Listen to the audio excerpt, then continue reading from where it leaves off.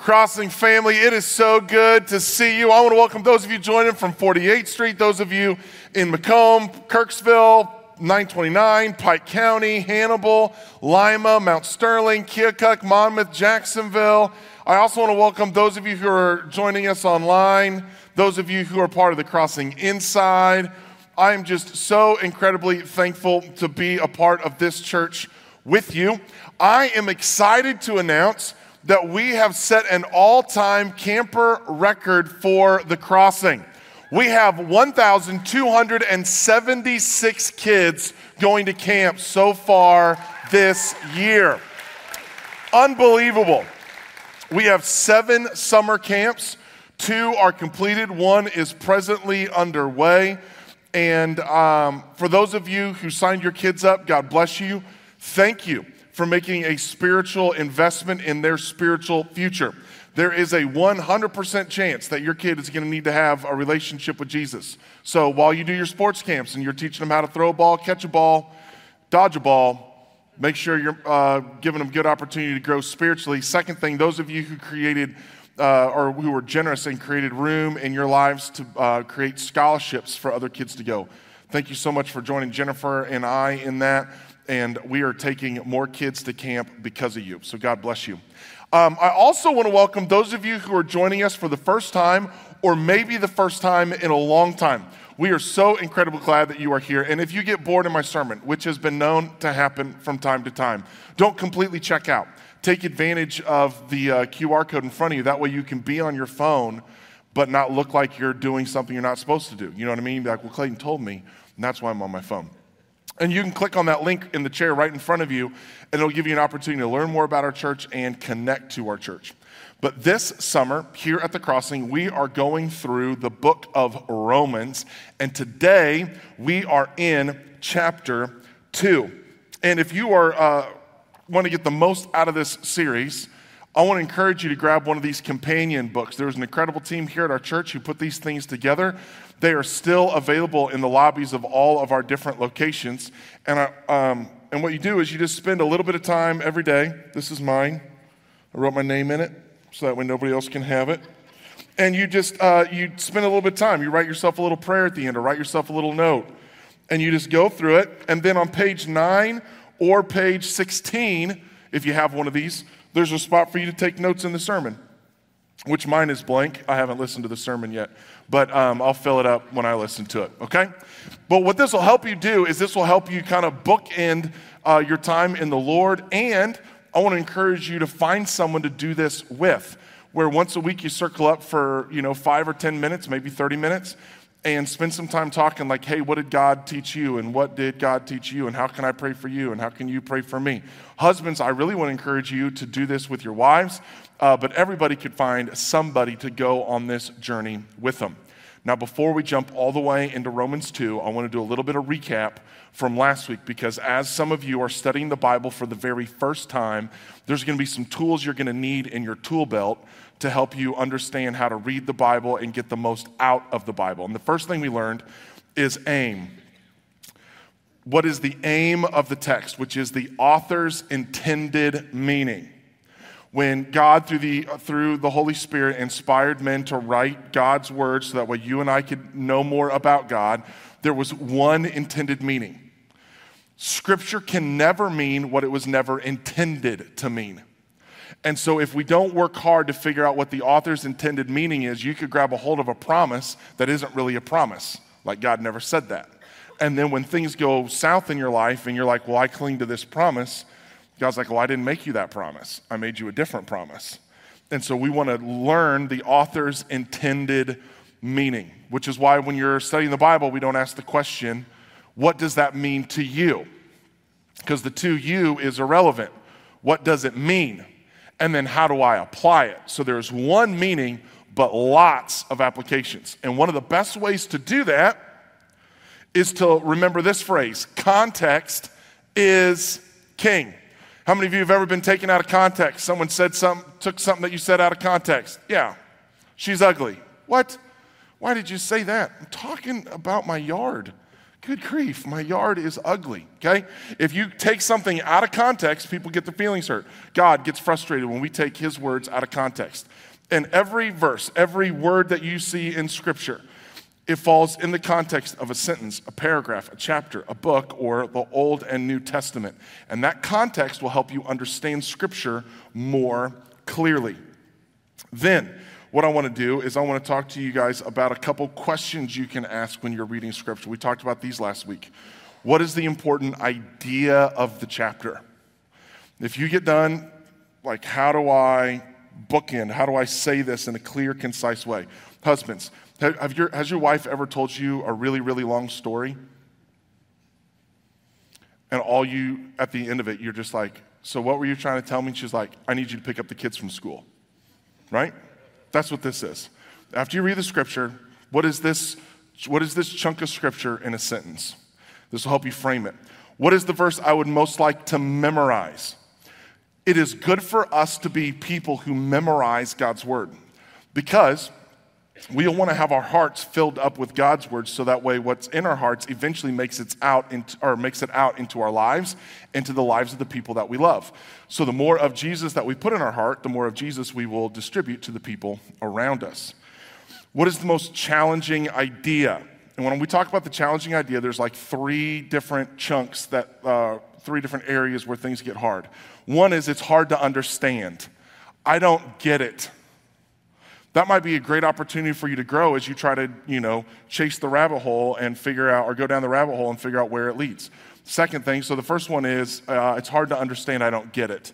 The other one is it's hard to hear, I don't like it.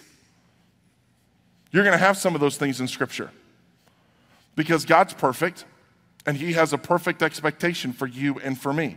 So there's going to be things in there that aren't going to agree with us, because we still wrestle with our flesh. And then the other one is hard to apply. I don't know what to do with it, or I don't want to do with it what I think I'm supposed to do. So when you're reading Scripture, you're going to find something that's hard. Scripture should challenge you. If you read the Bible and you get done reading it and you go, man, I'm awesome, you might be doing it wrong. Okay? I'm just going to tell you, all right? Next one. What is the application to my life in a sentence? What should I do with this? Here's why.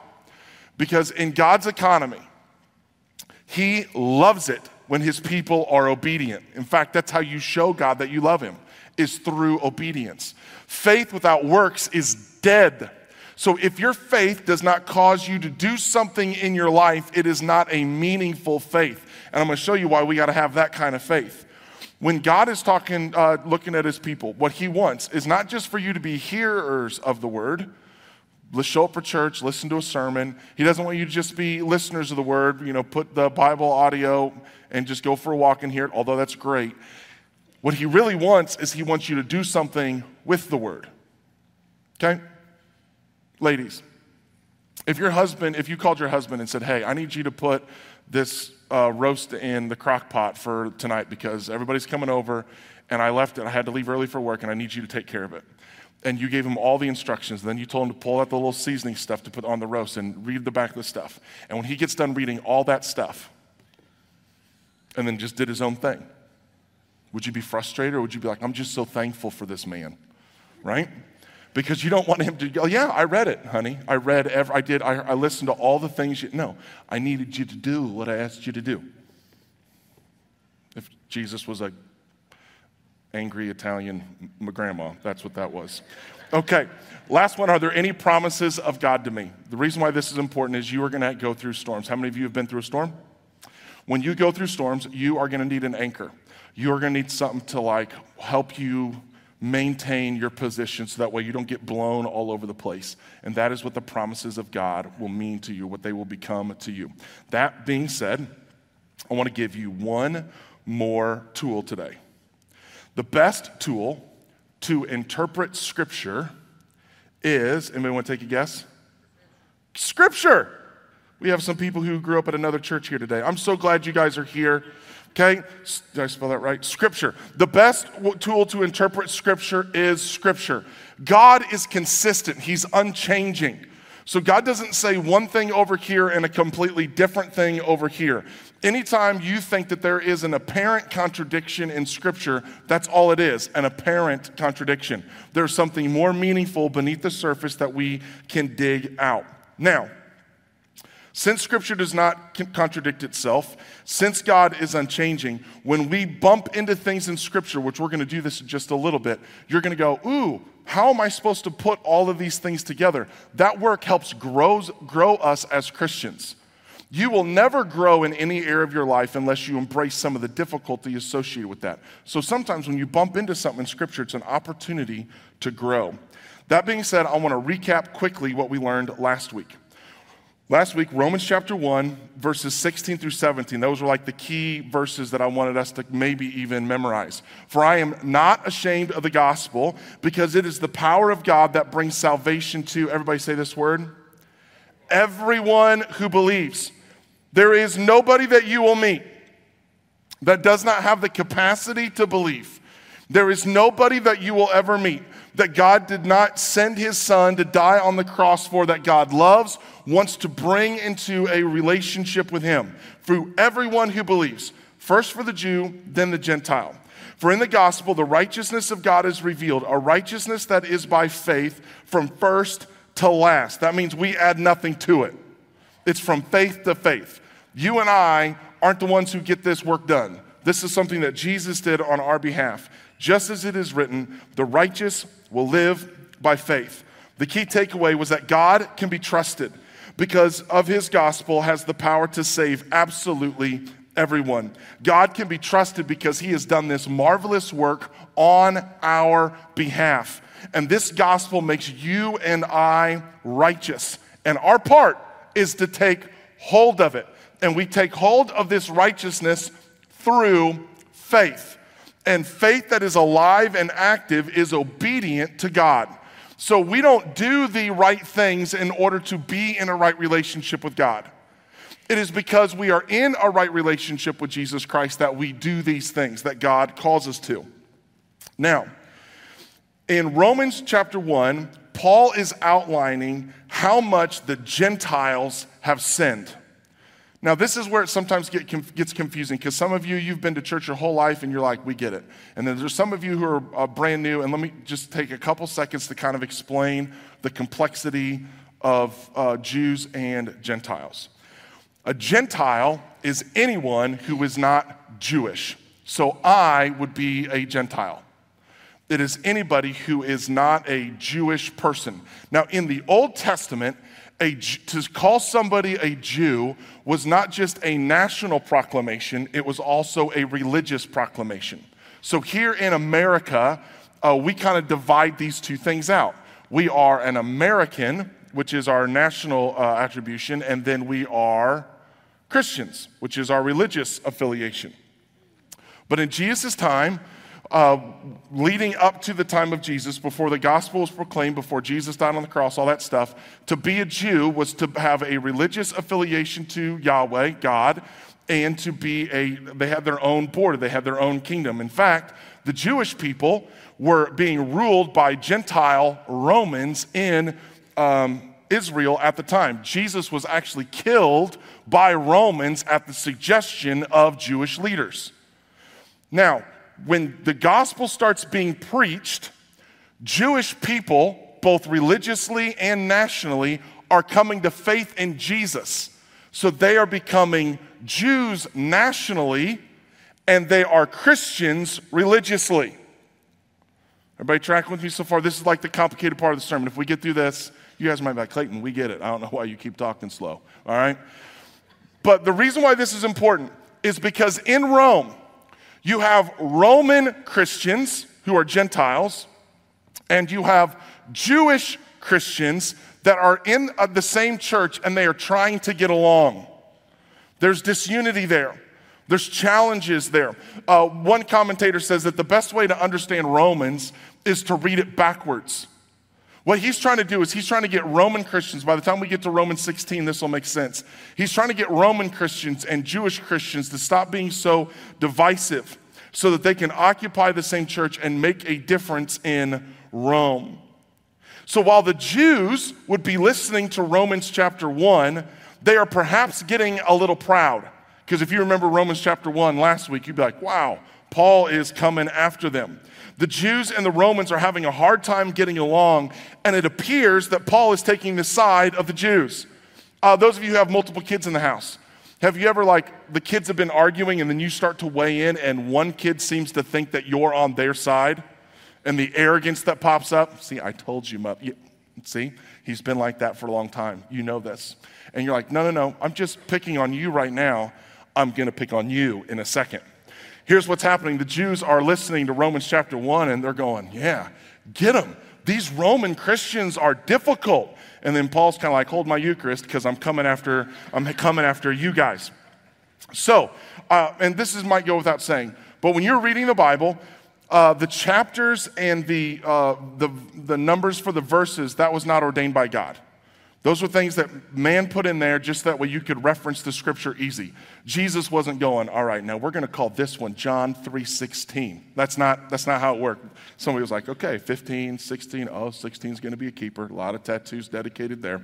Okay, they're just working through. So, that being said, in Romans chapter 2, a big shift takes place. And I want to give you a mini devotional here. Rarely when you read scripture are we the good guy, the victim. Most of the time when you and I read scripture, we're the bad guys. We're the abusers. So please, as we're getting ready to read this, don't start doing to the Jews what the Jews were doing to the Gentiles. That being said, Romans chapter 2, you therefore have no excuse. All right, hold on a second. I'm going to give you another little tip. Anytime you see the word therefore in Scripture, you need to ask, therefore right there, you need to ask, what is the therefore, now you got to make sure you do this right, therefore,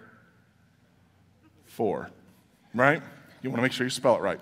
What is the therefore? Because that helps you understand context. So what happened right before this verse? Well, Romans chapter 1, verse 32. So let's go to Romans 31, 32.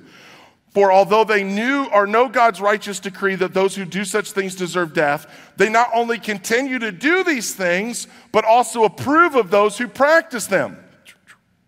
You, therefore, have no excuse, you who pass judgment on someone else.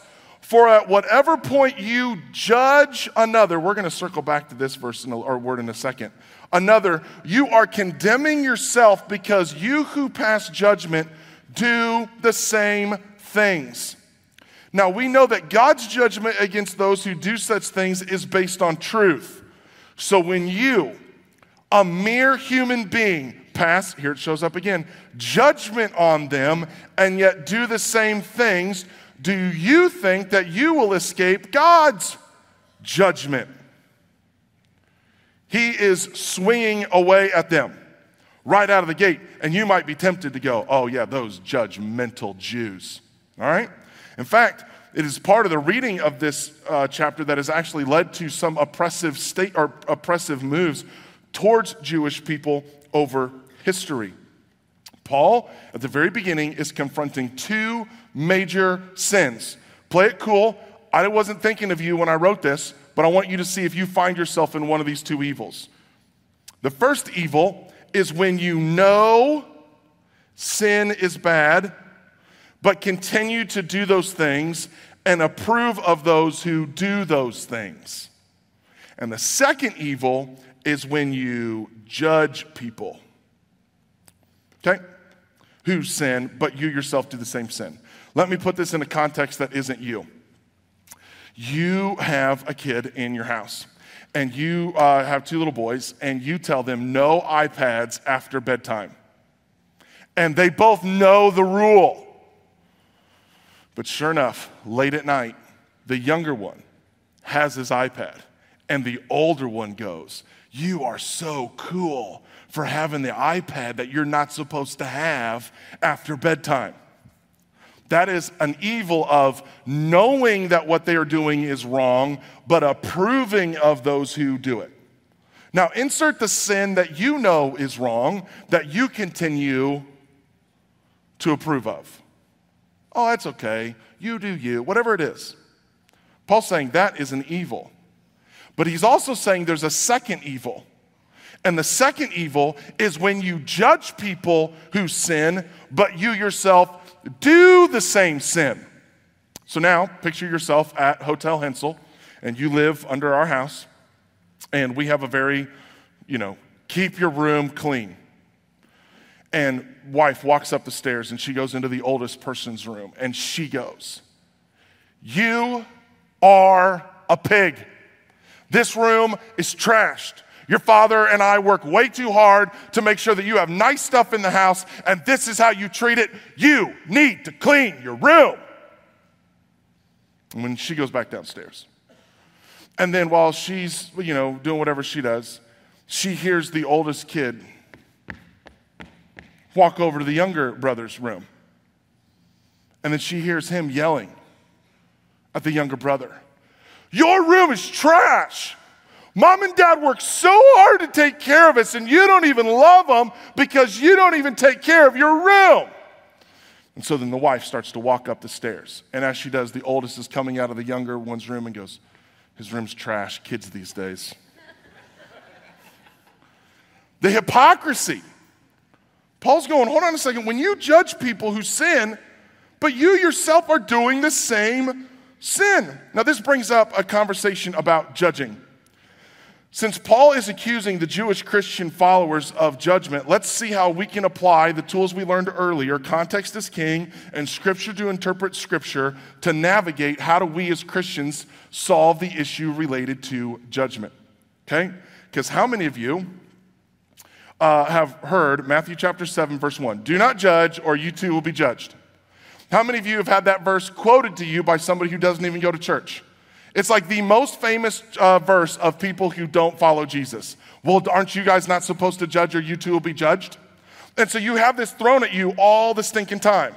Well, let's unpack this. First thing we're going to do is we're going to look at it in context. Matthew chapter 7. "Do not judge or you too will be judged. For in the same way you judge others, you will be judged, and with the measure you use, it will be measured to you. Why do you look at the speck of sawdust in your brother's eye and pay no attention to the plank in your own eye? How can you say to your brother, 'Let me take the speck out of your eye,' when all the time there is a plank in your own eye? You," everybody say this word, "hypocrite," okay? "First take the plank out of your own eye, then you will be able to see clearly to remove the speck from your brother's eye." The context here is not so much judgment, it's judgment out of context, not realizing that you've got some stuff that's screwed up in you too. In fact, the word hypocrite, this is in Matthew chapter 7. In Matthew chapter 6, the word hypocrite shows up in chapter 6, verse 2, chapter 6, verse 5, chapter 6, verse 16. And at the end of this one, he still tells them to take the speck out of their brother's eye. So you're still making a judgment about the speck of dust in their eye, but you're only supposed to address it after you've done a serious evaluation of the sin in your own life. Jesus doesn't seem to have a problem with you making judgments. He has a problem with you making judgments without the context of your own sinful behavior. Deal with the glaring sin in your life, and then deal with the smaller sins in somebody else. Now watch this. In the very same chapter, Jesus goes on to make this statement. "Watch out for false prophets. They come to you in sheep's clothing, but inwardly they are ferocious wolves. By their fruit you will recognize them. Do people pick grapes from thorn bushes or figs from thistles? Likewise," this is a tongue twister, "every good tree bears good fruit, but a bad tree bears bad fruit, and a good tree cannot bear bad fruit, and a bad tree cannot bear good fruit. Every tree that does not bear good fruit is cut down and thrown into the fire. Thus by your fruit you will recognize them." Well, Jesus, if I'm not supposed to judge, how could I ever possibly discern who is a false teacher? Jesus, if I'm not supposed to judge, how could I ever know whether or not this is good fruit or bad fruit? Jesus obviously doesn't have a problem with Christians making careful evaluations or stating the obvious or watching how someone behaves and making a judgment call based on it. Okay, I mean, if that was the case, how come Jesus says this? Quote Jesus back to somebody when someone says, well, Jesus says don't judge. I would go, well, actually. Anybody have a well, actually friend in their life? Like you say something, well, actually. Okay, you're not invited over anymore, okay? So here's your well, actually verse. This is, if you go and look at your Bible, you'll find this in red letters. Stop judging by mere appearances, but instead judge correctly. Well, actually, Jesus says I'm supposed to judge correctly, so you're trash. Okay? Okay, now watch this. 1 Corinthians, this is Paul. Because someone might go, well, that was Jesus, but Paul's talking here. Okay. What business is it of mine to judge those outside the church? Are you not to judge those inside? God will judge those outside. Expel the wicked person from among you. It appears that we are supposed to have, as Christians, a different posture with those who belong to Jesus than those who don't belong to Jesus.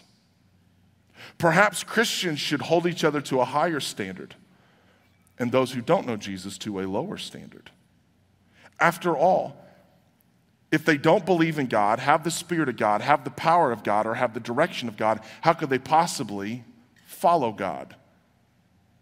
But those of us who have the Spirit of God, have the power of God, have belief in God, it's reasonable that we should be able to hold ourselves to a higher standard. Galatians chapter 6, verse 1 through 2, look what it says. Brothers and sisters, if someone is caught in sin, you who live by the Spirit should restore that person gently. But watch yourselves, or you also may be tempted. Carry each other's burdens, and in this way you will fulfill the law of Christ. Hold on a second, Jesus. If I'm not supposed to judge somebody, how could I ever know that they were in sin? Furthermore, if I can't judge whether or not they were in sin, how could I ever come alongside someone to restore them gently? In other words, it appears that Scripture is saying something completely different than do not judge. What Scripture is saying, to those of you who are Christians, pay attention here, and to those of you who are not Christians, okay, we just learned this, so give us some grace for screwing it up for however long, okay? One, it's saying don't judge hypocritically. It's saying don't judge superficially. It is saying have a higher standard for Christians and recognize that you've got to have a lower standard for non-Christians. And use your judgment on fellow believers to come alongside of them and to help them out, not to snicker, judge, and gossip. That makes more sense.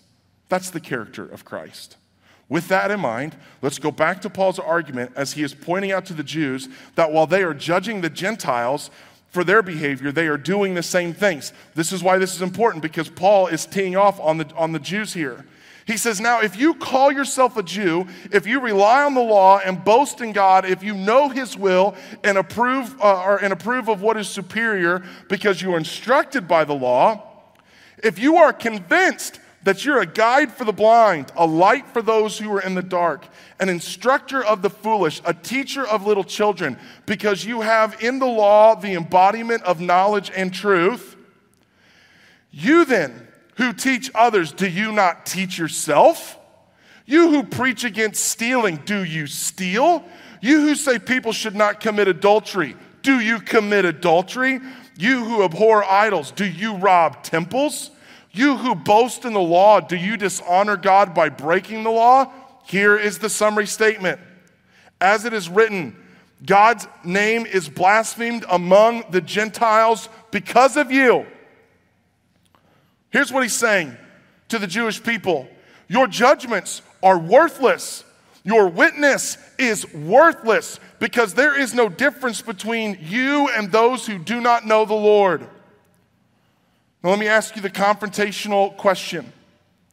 As Christians, we have the gospel message, we have the power of God in our lives, we have His direction for how we're supposed to live. Let me ask you this question. Is God getting a bad reputation in our communities and in our world because there is very little to distinguish the Christian from the non-Christian? We get so frustrated at the world that we see out there, and yet we don't spend nearly enough time figuring out how much of the world is in here. Is our divorce rate different? Is our charitable giving different? Is our level of service different? Care different? Gossip different? Grace different? It appears to me that our high horse is not all that high anymore. Which is what takes us, what I think, is to the key verse. Romans chapter 4, verse 2. There's a lot more in Romans 2 that you're going to fall in love with, like God doesn't show favoritism, which is a big deal for people like me. But look at this, Romans chapter 2, verse 4. This is one you could memorize. Or do you show contempt for the riches of his kindness, forbearance, and patience, not realizing that God's kindness is intended to lead you to repentance? There are some of us who we are frustrated at the kindness of God, the restraint of God, his enduring long suffering. And instead, we want to see God set things right. We're just mad at God's kindness. You're going through a bad divorce and your husband's got a nice truck and you still got your hoopty minivan.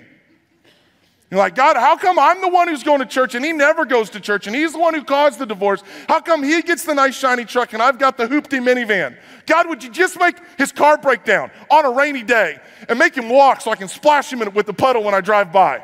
God, why are you so kind to him? Because God's kindness is intended to lead your busted up husband to repentance. That's why. God, how come I'm having to go through so many hardships and so many struggles? Why can't you just put everything right? Well, it's because holistically, God's kindness is designed, his forbearance, his patience is designed to lead people to repentance. God, how much longer am I going to suffer underneath a really bad boss? I know that all the things that he's doing aren't all right. And how come he just keep going on great vacations, taking tons of pictures, and here I am? It's because God's kindness. It is so easy for us to see the sin in other people, but sometimes it's really, really hard for us to see the sin in ourselves. And the very same kindness that God is pouring out on the people you can't stand, there are people that can't stand you. And God's kindness is designed to lead you to repentance. Others of you, you see God's kindness, his restraint, his long suffering as an excuse to keep on sinning.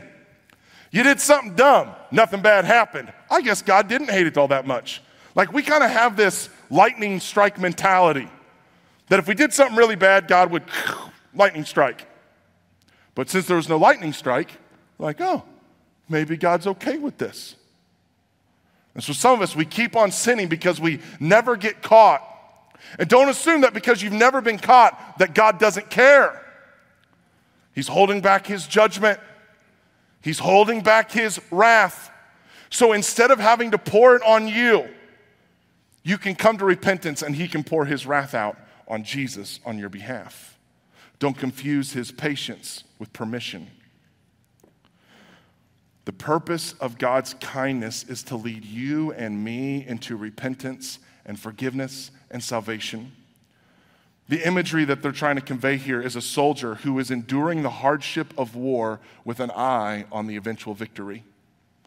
God is looking at the pain and suffering in this world. He sees it. He experiences it with you. He is being patient with an eye to when the world will be redeemed. Some of you, you're navigating horrible diagnosis and you're praying, God, make all things right. And God wants to make all things right. And the way he would make all things right is he would part the skies. He'd come back immediately. And to those who are in a relationship with Jesus Christ, what an incredible day that would be. But to all of those who don't have an intimate personal relationship with Jesus Christ, what a horrible day that would be. God is patient with us, keeping his eye on the day when he will come back. He is patient because if he comes back today, there's so many people that wouldn't be in relationship with him. Why does this matter to you and me? Because it means that God can be trusted, because he is patient with us, giving us every opportunity to repent and be saved. Heaven throws parties when lost people repent and are saved, and so should the church. May we here at the Crossing never get tired of telling people about this patient Jesus and celebrating the baptisms that happen at our church. Every time you see one happen here, heaven is throwing a party, and we should join the heavens. And the second thing that I think we should take away is that if you're going to keep showing up here at the church, I'm hoping that our church will look a little bit like God. And what does that mean? That means that there might be some people who attend our church who don't have it all together. And we're going to be patient with people who don't have it all together. Don't think for a second that because some jacked up people come to our church that we don't have a position on sin. We do. We have a really clear position on sin. Don't. That's my sermon in a couple weeks. Just stop. Stop what? Sinning. And then we'll just pray and go home. Like, now's a good, I almost can remember that one. Just stop. Quit. Don't. No. That's it. And the whole sermon. But hear me. There's some of you, you're going to show up for church and you're going to be like, hey, wasn't that guy drunk last night? Yeah, probably was. Hey, isn't that guy like cheat on his wife? Yeah, probably did. Isn't that the person who embezzled money? Probably so. Isn't that the kid who, drove too fast? Yeah, maybe. Isn't that a person who used to sell drugs? Yeah. Isn't that person still selling drugs? Maybe. I don't know. I'm not buying. I'm not sure. Where would you want them? Where would you want them to go? I'll tell you what, that person's so drunk, they should never go to church. I don't know where the church should show the same kindness to them that God showed to us, because our kindness is what leads us to repentance. Let me unpack this a little bit further, okay? I never get asked, what's our position on drunk driving? Even though drunk drivers come to our church. I never get asked that. Like, what are they going to do? Yeah, we're huge fans here. We love it, right? Grab a Coors on your way out. That's not how we operate. I never have people come up to me and go, hey, what's the church's position on divorce? Oh, we're huge fans, because when we get to remarry them, we get to take the weekend away from our family and get $300 to marry you. It's a huge cash cow for us. That's not us. Listen, our church's position on sin is clear. But where else would you want a sinner than to give them an opportunity for us to be kind to them? So as Christians, we're going to hold ourselves to a higher standard. And we're going to show as much grace as we possibly can, as much patience, as much forbearance, so they can find in Jesus what we found. We're moving to a time of decision.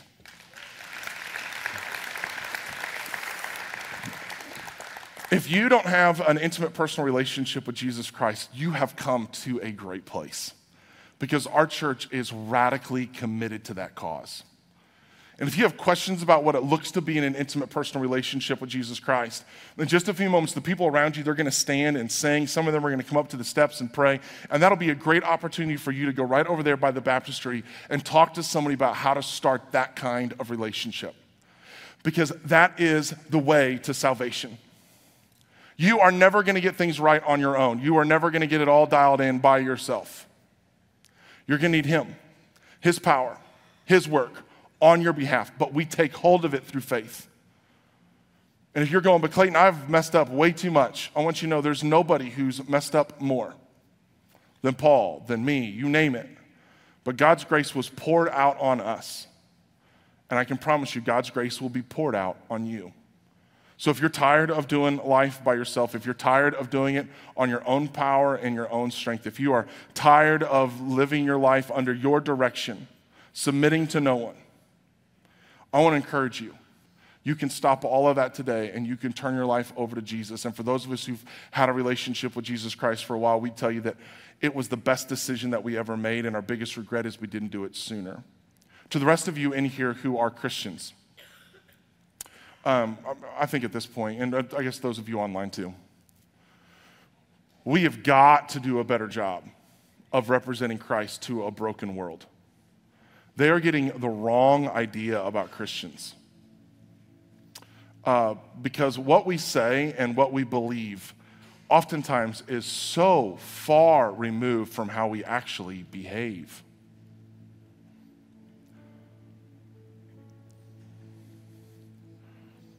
We have become judgmental. We have permission slips galore for ourselves and for our family and for our circumstances. But nothing but judgment for other people who are enduring incredible pain.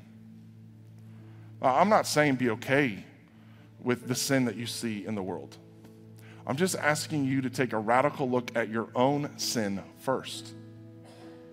Make serious changes there first. I'm not saying don't say something. I'm not saying don't have an opinion, a God-informed opinion. But I don't think our strategy is working. I don't think the way we are loving people is winning. It was God's kindness that led you and I to repentance. And I think it will be our kindness that will lead the people we're trying to reach into repentance. So here's what I'm asking you to do. If you care about people who don't have a relationship with Jesus Christ, maybe you'd want to spend a little bit of time at the steps today just praying and getting, God, help me to be patient with them and kind to them for the day where they will eventually repent and begin their relationship with you. Maybe some of you, you're kind of going, you know what, I've been on a high horse lately. I've been a little judgmental. I've been judgy. And you're going, you know what, I need to confess that to God. I need to own it. I need to own it in my own heart so that I can be the kind of Jesus follower that he desires and that he deserves. I think that's the kind of church we want to be. So let's do it. Would you stand with me? Heavenly Father, thank you so much for today. Thank you for the time we get to spend together. And God, there is so much ground I know that you could take in our hearts and our lives, and I pray that you would give us the courage to allow you to take it. That God, we would use this time of surrender to reshape us, redirect us, so that we can make the significant changes that need to be made. In your name I pray, amen.